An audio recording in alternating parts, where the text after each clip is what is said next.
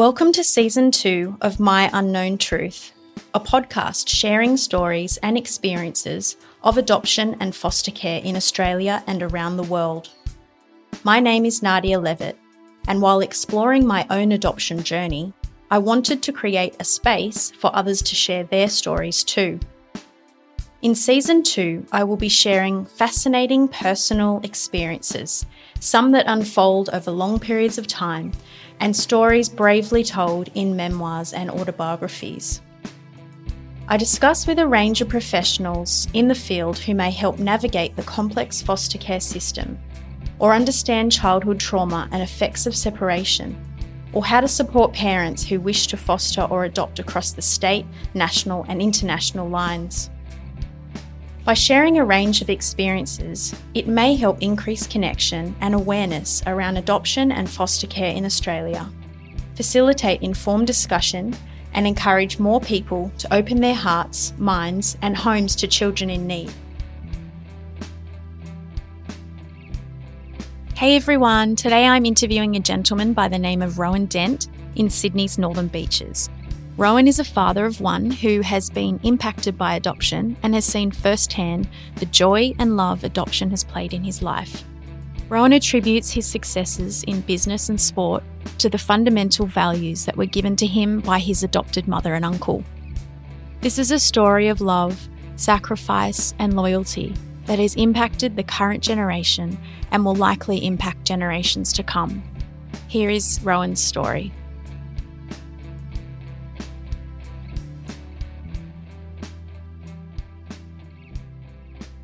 Hi everyone, thank you for listening and joining us today on My Unknown Truth, the Australian Adoption Podcast.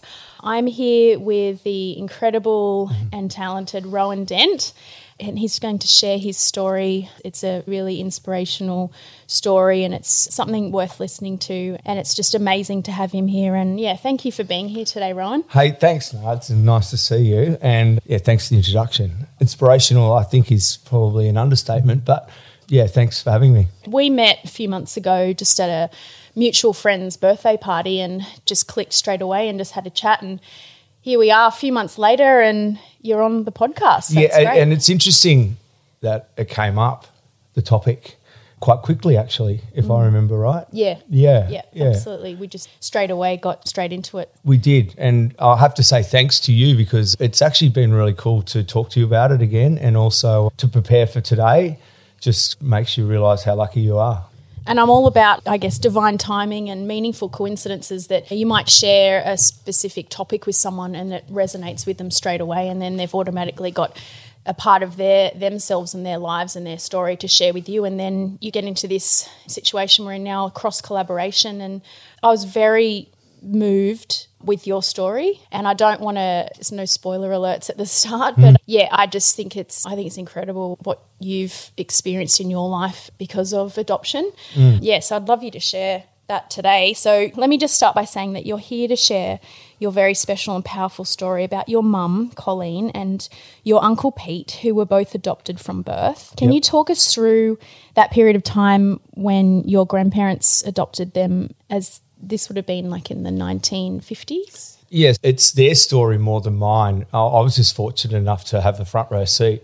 So my grandparents, also obviously the end of World War II, and my grandfather was in the Royal Australian Air Force, and my grandmother was, I'm not sure what she did at the time. Because of his Air Force experience, they moved to Papua New Guinea and looked after the airline up there, started the airline up there, and they were only one of 5 white families at the time, and they lived in a place called Lay. This is all information that my grandmother and mother have told me as you grow up. You hear the stories, and I've seen photographs of my mum with all the black children in the town, and they were her friends, and that was her upbringing. But my grandmother and grandfather couldn't have children, so they flew to Sydney to the Women's Hospital in Paddington, and for adoption, they adopted my Uncle Pete. We call him Uncle Pete. You'll understand why in a minute. And flew back to Papua New Guinea. That's in 1951. So after about 10 months or so, they started to notice there was some developmental issues. He got water on the brain, and like he wasn't really, pretty much wasn't moving. And so they were obviously concerned and came back to the hospital and it was obviously diagnosed that he was blind and had hearing issues and his head was swelling. Yeah, it was pretty – and you can think back in the 50s, early 50s, 1951, pretty prehistoric. Yeah. Yeah, and so this is probably one of the most beautiful things that I've ever heard anyone do in my life is they said to my grandmother, look, give him back and you can take this girl. And my grandmother said, no, I'll keep him and I'll take the girl. Obviously the girl's my mother.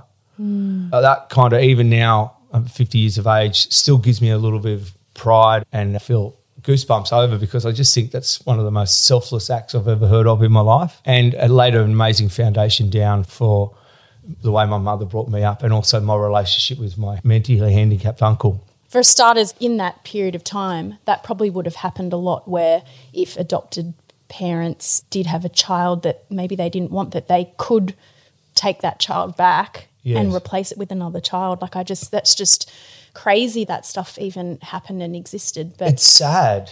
Yeah. It's sad. And as we get on to the story, the impact that he's had on my life, our lives, obviously my mother cared for him through their teenage years in Papua New Guinea and his sight and hearing did come back, but he is a mentally handicapped man now today in his late 60s who requires care.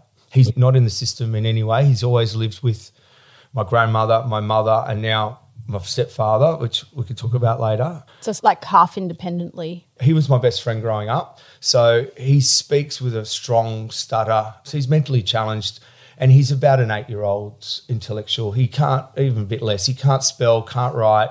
He can just sign his name very scratchily. He can't count money. He has an issue with temperature. Yeah. So in the house, the microwave's coloured blue, the button that he presses on the washing machine, because he likes to do some form of chores. As he's gotten older, they've obviously taken away. He's mowing the lawn was his thing. But so he is handicapped, but my grandmother never put him into any kind of care as a young age, and obviously these days they do to get them, try and build their independence. But he's never been a part of that, and yeah, we'll go there in a minute. But it's the whole giving back part, that loyalty that my grandmother displayed, and then obviously my mother, because when they came back to Sydney when they were 14, they moved to Campbelltown, and my mother went to quite a prestigious women's school, their Santa Sabina Ladies College, and my Uncle Pete went to another school down the road, and my mother tells the story of him being picked on the bus and my mother having a couple of physical fights with girls and things because of his disability. And I had a similar issue at school when he came to my first Holy Communion because he does look a little bit different. He's got big glasses on, and unfortunately you can see in the street, you can pick it up pretty quickly when you see these kind of people. But that loyalty that my grandmother displayed and then my mother carried on through her life, it's flowed to me in a really cool way with my own daughter. Yeah. And also that unconditional love, I think, I just think it's, I can't articulate it. It's pretty cool. Wow, it's just such a, powerful and interesting story that, she, displaying that loyalty, but at that time, I guess she was already attached as well because it would have been, 10 months 10 or months. 8? Yeah. So the story goes, my Uncle Pete, it's a big part of his year that he was the same age as my mum for 11 days, which is nothing, but growing up he was always older, but they were the same age. And this is silly stuff, but it was a big part. And even though my mum's been gone 15 years now, or even longer, 17, if my memory serves, so he still brings it up. I was at dinner with my dad, my stepdad, and my Uncle Pete. I go there every Thursday with my daughter, and my daughter and him have a fantastic relationship. He dotes on her like he doted on me when I was a little boy. He was my best friend. My mother was a single mother, so she worked. So I spent all my school holidays, etc., with my grandma and my Uncle Pete. And I remember telling you this story, and I just remember it so vividly. I was too little to put my arm around my surfboard because I had to be 10 years of age. And we lived in Manly, or they lived in Manly, and we walked down Darley Road, which was quite a steep hill back for them for a little 10-year-old. And he would carry my board to the beach, and he would sit there all day long.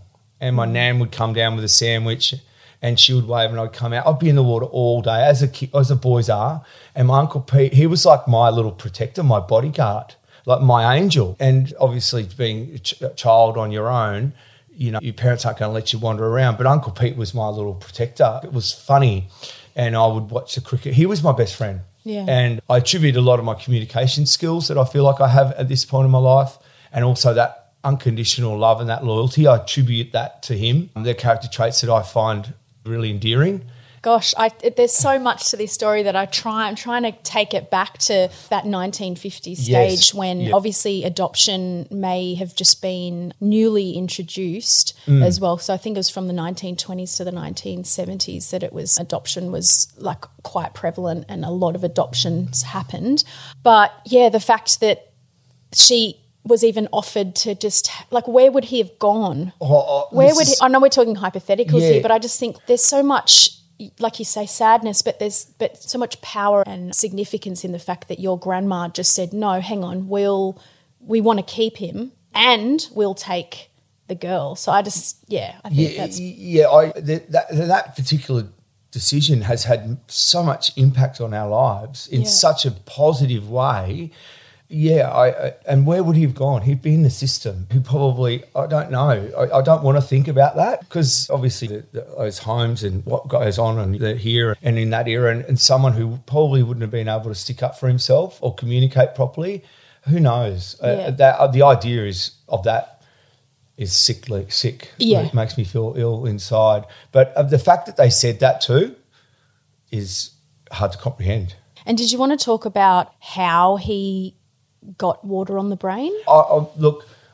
There's a lot of story about how come he was handicapped and there's some maybe mistreatment earlier on and things. I'm not sure. I'd probably leave it there. Yeah. But, I mean, they did back then try and relieve the pressure by drilling in there and that could have been a bit more of a cause of his brain damage. Right. So my mum and Nan, I should call them Colleen and Kate, my mum being Colleen and my Nana being Kate, both were pretty clever at making sure that young ears only heard what young ears should hear. But I was very close to my grandmother as well, so I did hear the stories as I got older, so to share with you today. Yeah. But my nan was very humble in not telling, in saying that the giving back thing. But my nan passed away 30 odd years ago, but my grandfather lasted to 103 and only really passed away 3 years ago. And in the last year and a half of his life, I spent most days with him. He was going downhill quite quickly, but had all his faculties. So we spent a lot of time talking. And he did say, him and my grandma Kate, he still to this day had nothing but admiration for her, without even thinking twice. Yep, I'll have them both. So it's a beautiful thing. Yeah, and the fact that it's just had such an impact on your life, and like you said, it's filtering down into your daughter's life as well, and the way that your Uncle Pete's now relating to your daughter, and just seeing the memories and the similarities of how he's treating her and how he's treated you when you were a kid. Yeah, Nadia, it's uncanny. I used to go to the local milk bar as a little boy and get 10 cents for a bag of lollies from my nan every other day of the school holidays, and my Uncle Pete would walk me there. Even last night, my daughter, who's 11, who could probably walk to the local milk bar on her own, Uncle Pete walked with her last night. Same thing, pushed her on the swing in the park. Obviously, it's not surfing, but the same thing, because his life is so simple, but he dotes on her. And a couple of weeks ago, he came and watched her play basketball, and she's a good little player, and he just, apparently, my stepdad, he didn't shut up about it for 2 weeks, every day, Italia. Yeah, it's really beautiful. Really, to actually look through life through his eyes, I think, simply, and with those rose-tinted glasses, I think we could all benefit from. Yeah, that's exactly right.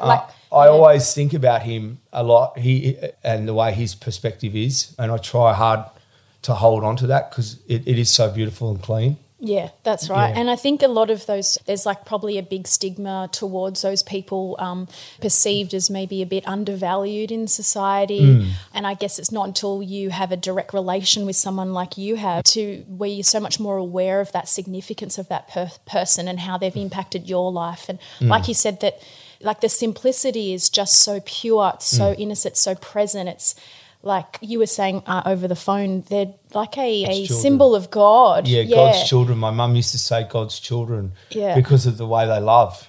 Yeah. Just unconditional and just with the most purest heart. Yeah. Wouldn't say a bad word about anyone. Everything's just... If you ask my Uncle Peter an opinion, he giggles it off. Like, we call him a politician because you can't get a straight answer because he won't say anything bad about any. He doesn't answer the question. It's just this... No, that's a joke. Yeah. That's joking. Yeah, but I'm like, what do you think about this? It's actually really beautiful. Yeah. It is really beautiful.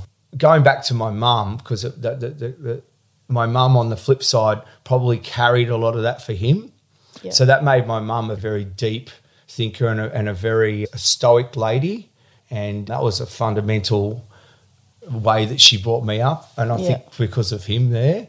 And my grandmother was too, if I remember correctly. She wasn't afraid to get the feather duster out. And I was a typical boy.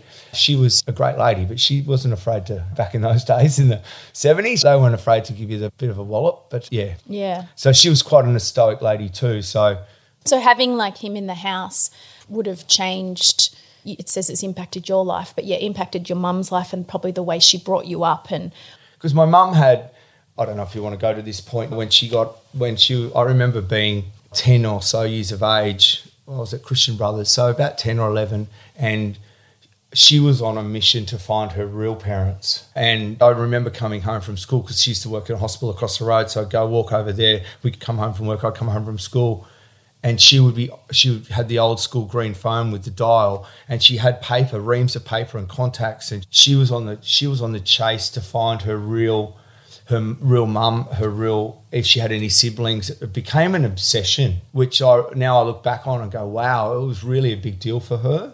Do you know what triggered it? I don't know, but I know that watching, because my father passed away when I was quite young, so I never saw my mother in a relationship until she met my stepdad, who I call my dad now, and he is my dad in that kind of, in an emotional kind of way. But yeah, I sense that with my age now, there might have been a bit of an abandonment thing there going on for her, and because she knew she was adopted right from the word go. So people have their own strategy on why and how and when to tell that sort of information. But Mum always knew. So I think it must have, I don't know if there was a trigger point, to be honest with you, but she was on a mission to find, and she had some success, and we'll obviously touch on that in a minute. But back to my mum, she obviously brought me up on her own and did an amazing job, I think. Yes, I was like every teenage boy behind the toilet smoking a cigarette, trying a beer under all that. Not in a bad way, but I was just a typical boy. Yeah. A long hair, surfer, then discovered snowboarding and whatever. But she did her best with what she had.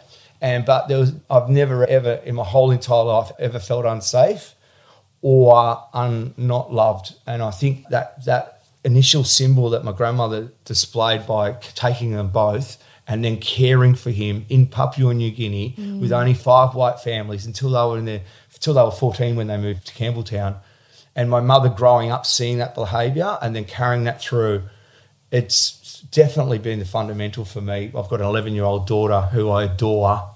And that's the same philosophy. Yeah. You know? And you'd have that same kind of traits, very strong traits of loyalty, protectiveness, unconditional love, just that the power of that is just, And I know I shouldn't, I'm not saying everyone does have that to a certain degree, but I think this is different in terms of, it's hard to describe in words, I think, but it's every day. It's in your face every day, that sort of... Yeah, it is. And I think I can identify why I have it, so I embellish it even more maybe.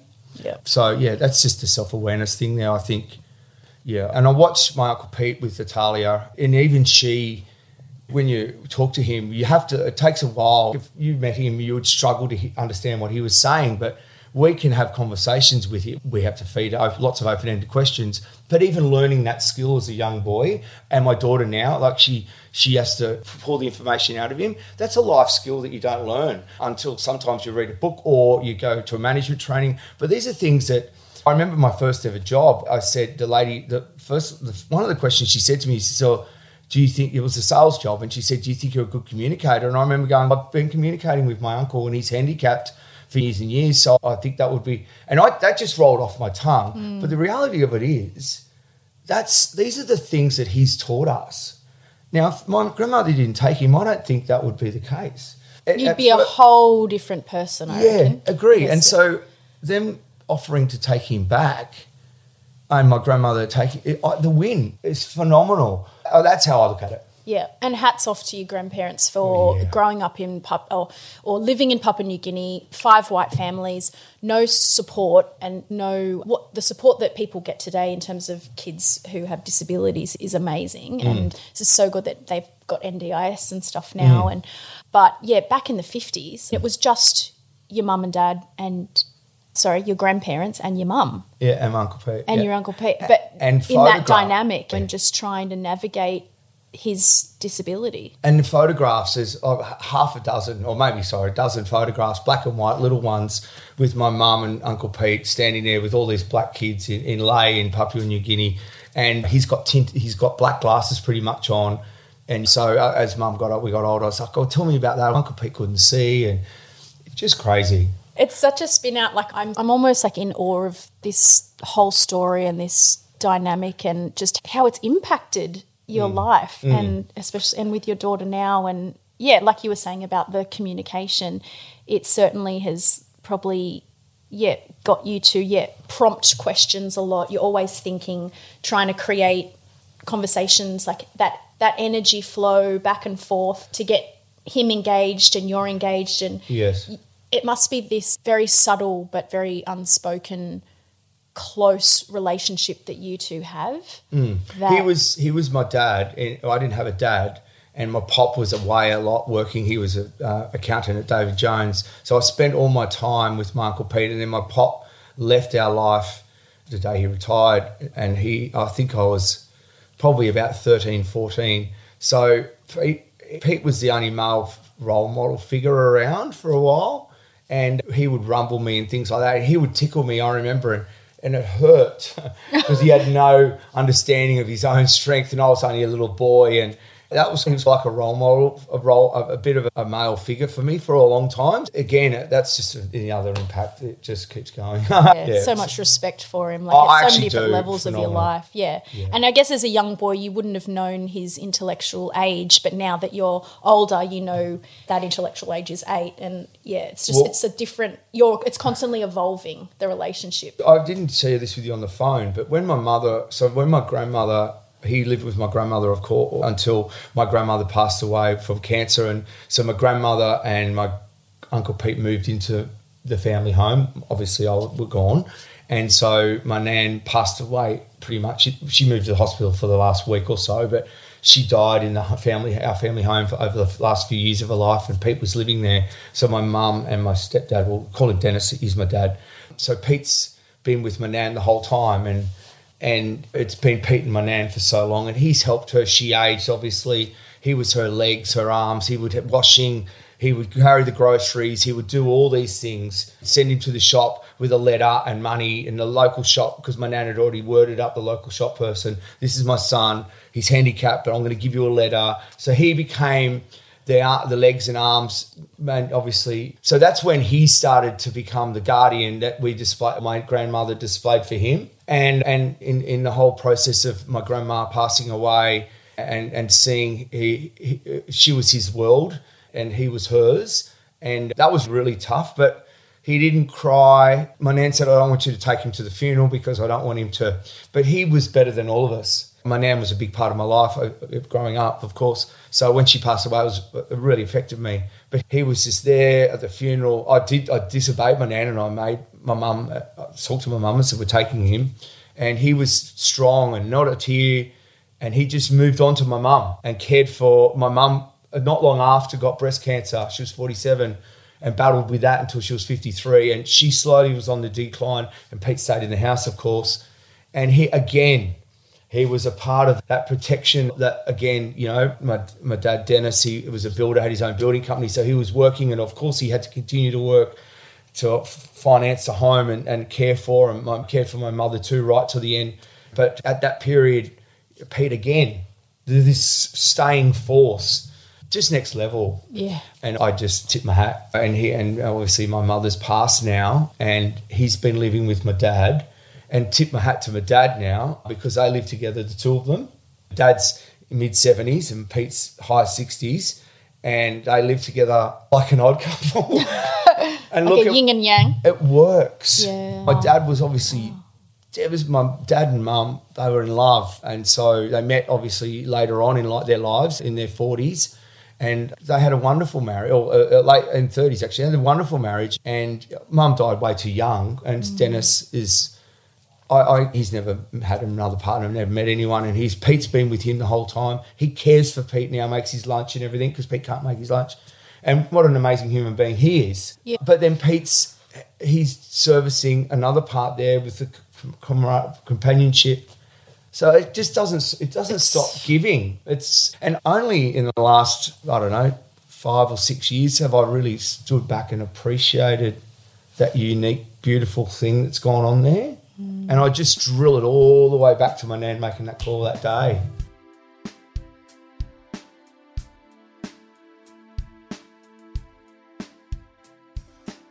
I wanted to go back with your mum's story and how she like something triggered, we don't know what exactly it was, but something triggered in her this need, this desire, this obsession, say, to find her birth family. And I guess what's common across all adoptees is that it does happen. It's just a matter of when it happens.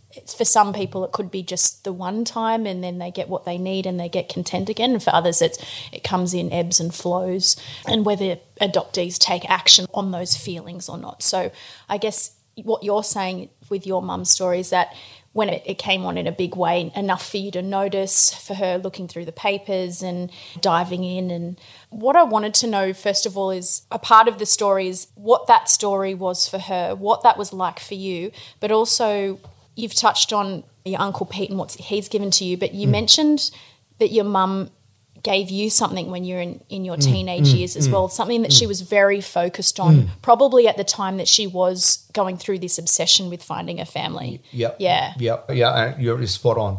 And so she did become obsessive. It just became all-consuming for her. And I think it came to an identity thing where she came from and having some connection with history. Also medical, she wanted to know her medical history too, genetically, right? Yeah. And people say to me, I go to the doctor now, what's your medical history? Can't really say much because my dad was gone when I was really young. I didn't know much there. Mum was adopted. But so it's affected you. It's affecting you now. Every time I fill in, if you got any medical history, I only know my father had some strokes. That's what made him pass away. But before that, I don't know anything. Mum was adopted. But she did find some history. And so she did... She got into the women's hospital in Paddington and got into the adoption, and then she met this lady called Patricia Harris, I think her name was, and she handled all the adoptions, and she was the lady who brought the I's and dotted the I's and crossed the T's, so to speak. The lady had drawn some form of correlation, and so Mum was super excited, and I remember taking the day off work and was going into the hospital. This is in the 1980s, so still got to remember... There's no cell phones or internet or anything. It was all paper. And I just remember pages and pages next to... We had this tiny gold coffee table with this dial phone, green dial phone, and just pages of numbers, and which meant nothing to me. But it went on for months and months. I think a lot longer than that. But I was obviously 10 or 11, so a long time. And then lo and behold, off she went.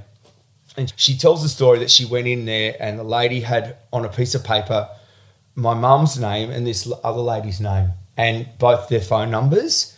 And my mum, being the sleuth that she'd been in all this investigating over months, memorised this lady's name and number. And there was arrows. And so lo and behold, this is my mother's sister. So my mother came home and rang this lady. I won't say her name now because I haven't checked. I haven't spoken to her for a long time, so I don't know if it's okay to use her name. But she rang her at 9:30 at night and said, hello, this particular lady, my mum's sister, had been talking to Patricia as well. They've been travelling this parallel unit, they've both been doing the same thing.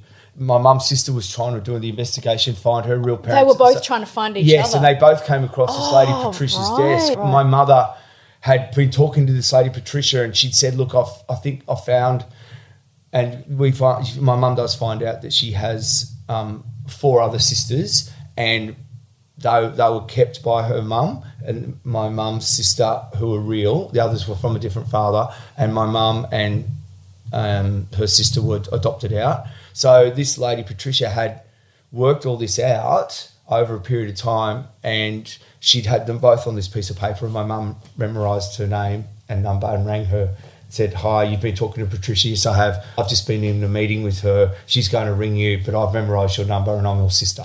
This was how much it meant to her. So we took the next day off school and we went over there, and they lived in Ryde. Yeah, and she had 2 girls, and it was this, and look, they looked like each other. They had a similar build, and they had a similar manner. And as I got older, I was always a bit sceptical, and there was no any DNA test or anything, but they carried the same mannerisms. They spoke similarly. And you put them together in a photo. Mum just had a bit of a ginger colour hair, and she had a bit of a darker brown hair, but they looked similar. Wow. And so they were sisters, and they became inseparable really quickly. Yeah, really quickly.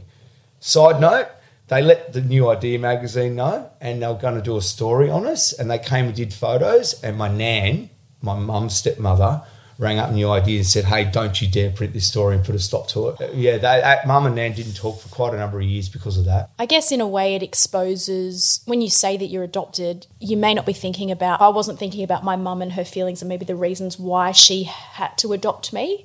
And that would be quite painful for her to revisit over and over again, the fact, we adopted you because I couldn't have children, because my body didn't fundamentally work to have children. So there's a pain associated with that loss of not bearing your own children. So, yeah, I can imagine. And that was in the 80s. And then again, it's probably a bit more progressive now. It's a lot more open now to talk about. But in the 50s, that kind of thinking, you'd be more private again from the 50s. I think maybe it was mine, and that was that, where now there's a whole foster process and all those things. And there's open adoption and so yeah, so it's a difficult one. But I know my mum, she really wanted to find out, and then I know my nan didn't want her to. I don't know what conversations were had, but I know by my nan's actions there. And I know my mum's sister, she only found out on the night before she got married. That's when her parents told her. So there's that difference. My mum knew her whole life. My mum's sister didn't find out until the night before she was married. So the story goes. Again, different approaches from different people. Yep. But, yeah, it's fascinating how it shaped her, because my mother's was always about owning your own identity in bringing me up and being, who you are, be authentic to who you are, and really big on that. It was a big part of being an individual and owning your own identity. And I think that was a byproduct of her adoption. I really do, because it was always talked about. I think she was struggling with that, a bit of her own identity because of that, where she came from. And as she got older and we became, I'm a mother's son, so we're extremely close, and I loved her dearly. We used to speak 2 and 3 times a day. This is later in my life, and I held her dearly. And I just, because of those things, I think those fundamental values of identity and being strong in who you are and standing up for the weaker individual. Like she would say, go back and pick up the one who's coming last and help them along, because that's my Uncle Pete. And so it's been always a thing in our family. You just don't just win the race, make sure everyone else finishes too. My daughter did that recently in a running race. Stopped to wait for a friend. Oh. She was miles ahead, waited for a friend, Paigey. And there was a couple of years ago, but she was miles ahead. And I'm like, run, I'm waiting for Paigey. And I'm like, just win and then go back. Wait for Paigey. And here I am being this competitive dude going, just win. And I smack in the face, reality check. There's beautiful children, beautiful behaviour right there. Yeah. So cool. But at the time, Dad's like, come on.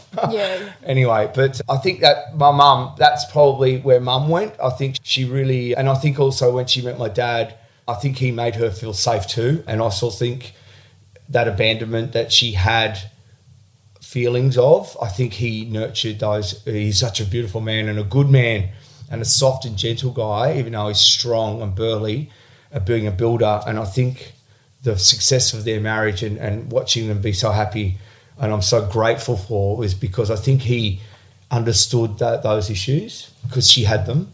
Always making very hands-on with where I am and what I was doing. Just very attentive by the sounds of it. Yes, and I think that comes from that adoption thing. I really I believe it. I really do.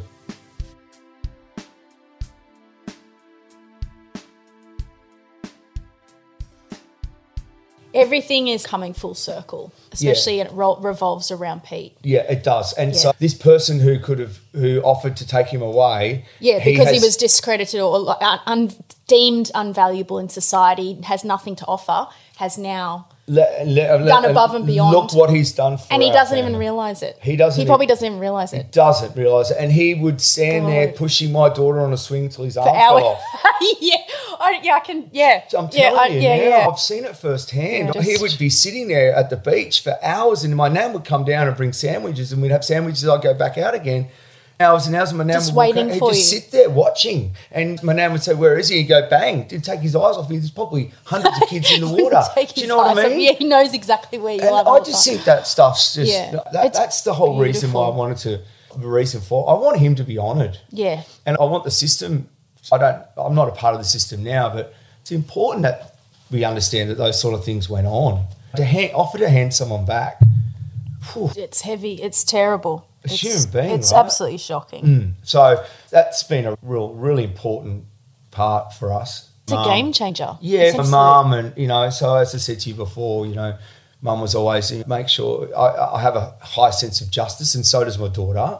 If someone's being ill-treated or unfortunately, as Talia said to me only the other day at the movies, Dad, I'm like, okay, I don't think that's right. Yeah, but Dad, don't say anything. I say, I won't say anything. But between me and you, that's not right. Yeah, so I think that comes from there. Funny, hey? Yeah. So every daily life experience, I guess not every single experience, but things like that, justice, it all stems from a root experience and scenario that you've dealt with firsthand, that has an impact on everything. Like the way you think, what you believe in, how you behave, how you interact with others, what your standards are, what you can tolerate and not tolerate. It all comes from a deeper part of yourself. Yeah. I think it's really profound and really special, and I think it's just an amazing, incredible story that you have. Yeah, look, it's not my story actually, it's theirs. Yeah.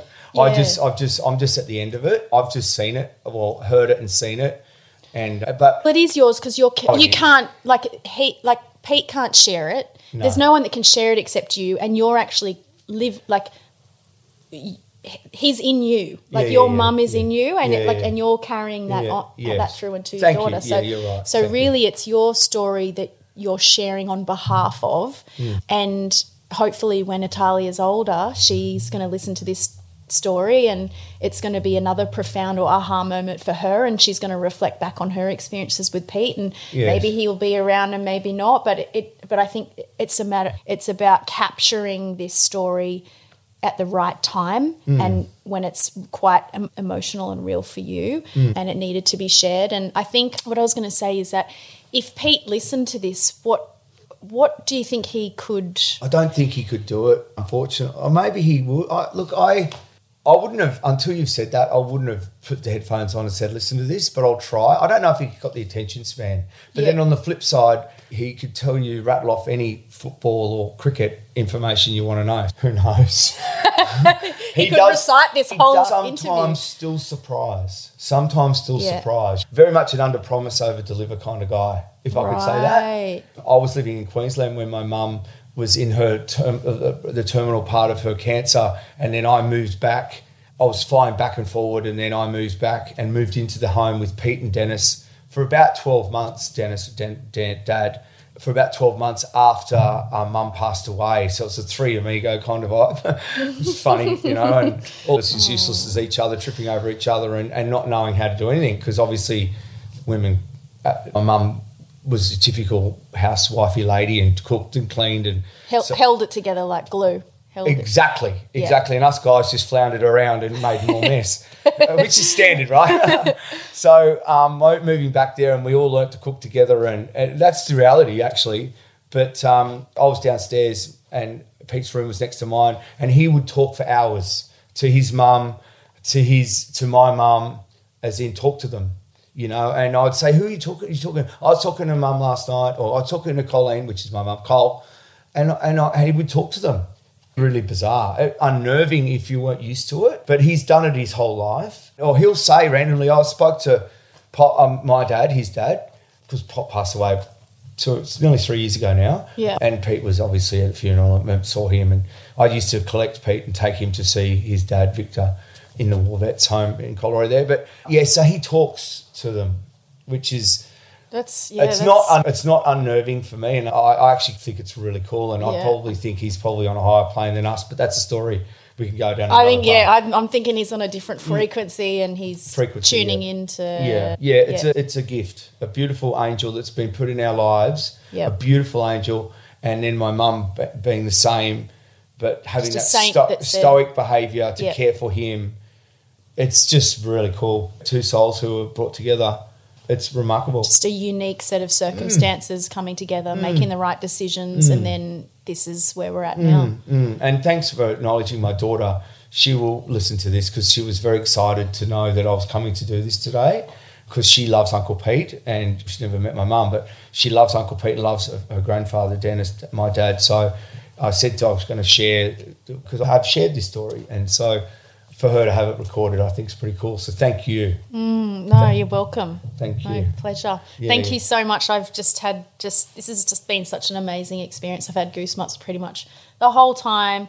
Yeah, it's just very powerful, very beautiful story, and I hope that he can listen to it, and Natalia. And I was just going to say, Natalia's, I guess if she's never met your mum, he's like the gateway to her. He's like, obviously you're connected to her, but there's always something powerful in having someone else connected to her, and having a different experience as being the brother. Yes. He speaks in his own way fondly of my mum, and so does my dad, and because she was a unique, beautiful, very soft, gentle soul, one of those people who obviously coming from very humble upbringings. My nan and pop were very humble people, and when I grew up with my mum was very poor upbringing. We didn't have much, and so she made, that back in those days they would put all their makeup and jewellery on just to go shopping. She was a bit like that, quite proud in the end there. My daughter is nothing like that. She's just all about athlete, but that's her gig. But he is a gateway to her, and it's really lovely. Yeah. And and they have a wonderful relationship, and he dotes on her. Yeah, and that's only going to continue as she gets older. And he thinks she's the bee's knees. Yeah. She's the coolest kid on the planet. And when she was made school captain, he just could not believe it. The badge, the whole thing, and he was beside himself, because I wasn't, right? I wasn't that one at her age, and when I was growing up, I was his world, and he was mine. So, it's cool. Yeah. And I guess him experiencing emotions are probably quite extreme. Like his experience of joy is probably so obvious. Like you can be proud of your kids. His physical body, his leg shakes when he's standing there. Yeah. Like you can just, and it probably rubs off onto you. Like it comes infectious. At you. Yes. Yeah. It's you can be at the dinner table. He's getting excited. No, Pete, stop your leg, because the whole table's moving. Because his expression is so real and honest and authentic. And there's no masking. Nothing. There's, how we all simply, without even realising it, put something in front of it to slow ourselves down or speed up, or we've got to do this. He doesn't have any of that filter. So it's real. Yeah. So she does get that. Yeah, that's cool. Yeah. Yeah, because a lot of the time I think you may have those feelings on the inside, but you could be expressionless almost on the outside. So you might say, I feel this. You might say something to your daughter or whatever, I feel really proud of you, but it may not be felt from her end. But with Pete, it's just like this over an abundance type joy. Exactly. And it's received exactly the way it's intended. Yeah, and that would be such a beautiful feeling to experience. Yeah, it is. It's actually funny you say that, because, I think I might live a bit like that too. I try anyway. Yeah, that's exactly right. I think that's probably definitely rubbed off on you, because I think that's what we naturally just got into this conversation on the dance floor, and I think, that kind of energy Yes. you get attracted to the same kind of energy and, Yes, I agree. and the flow of it. Yeah, I agree. But Awesome. yeah, I agree 100%. Yeah.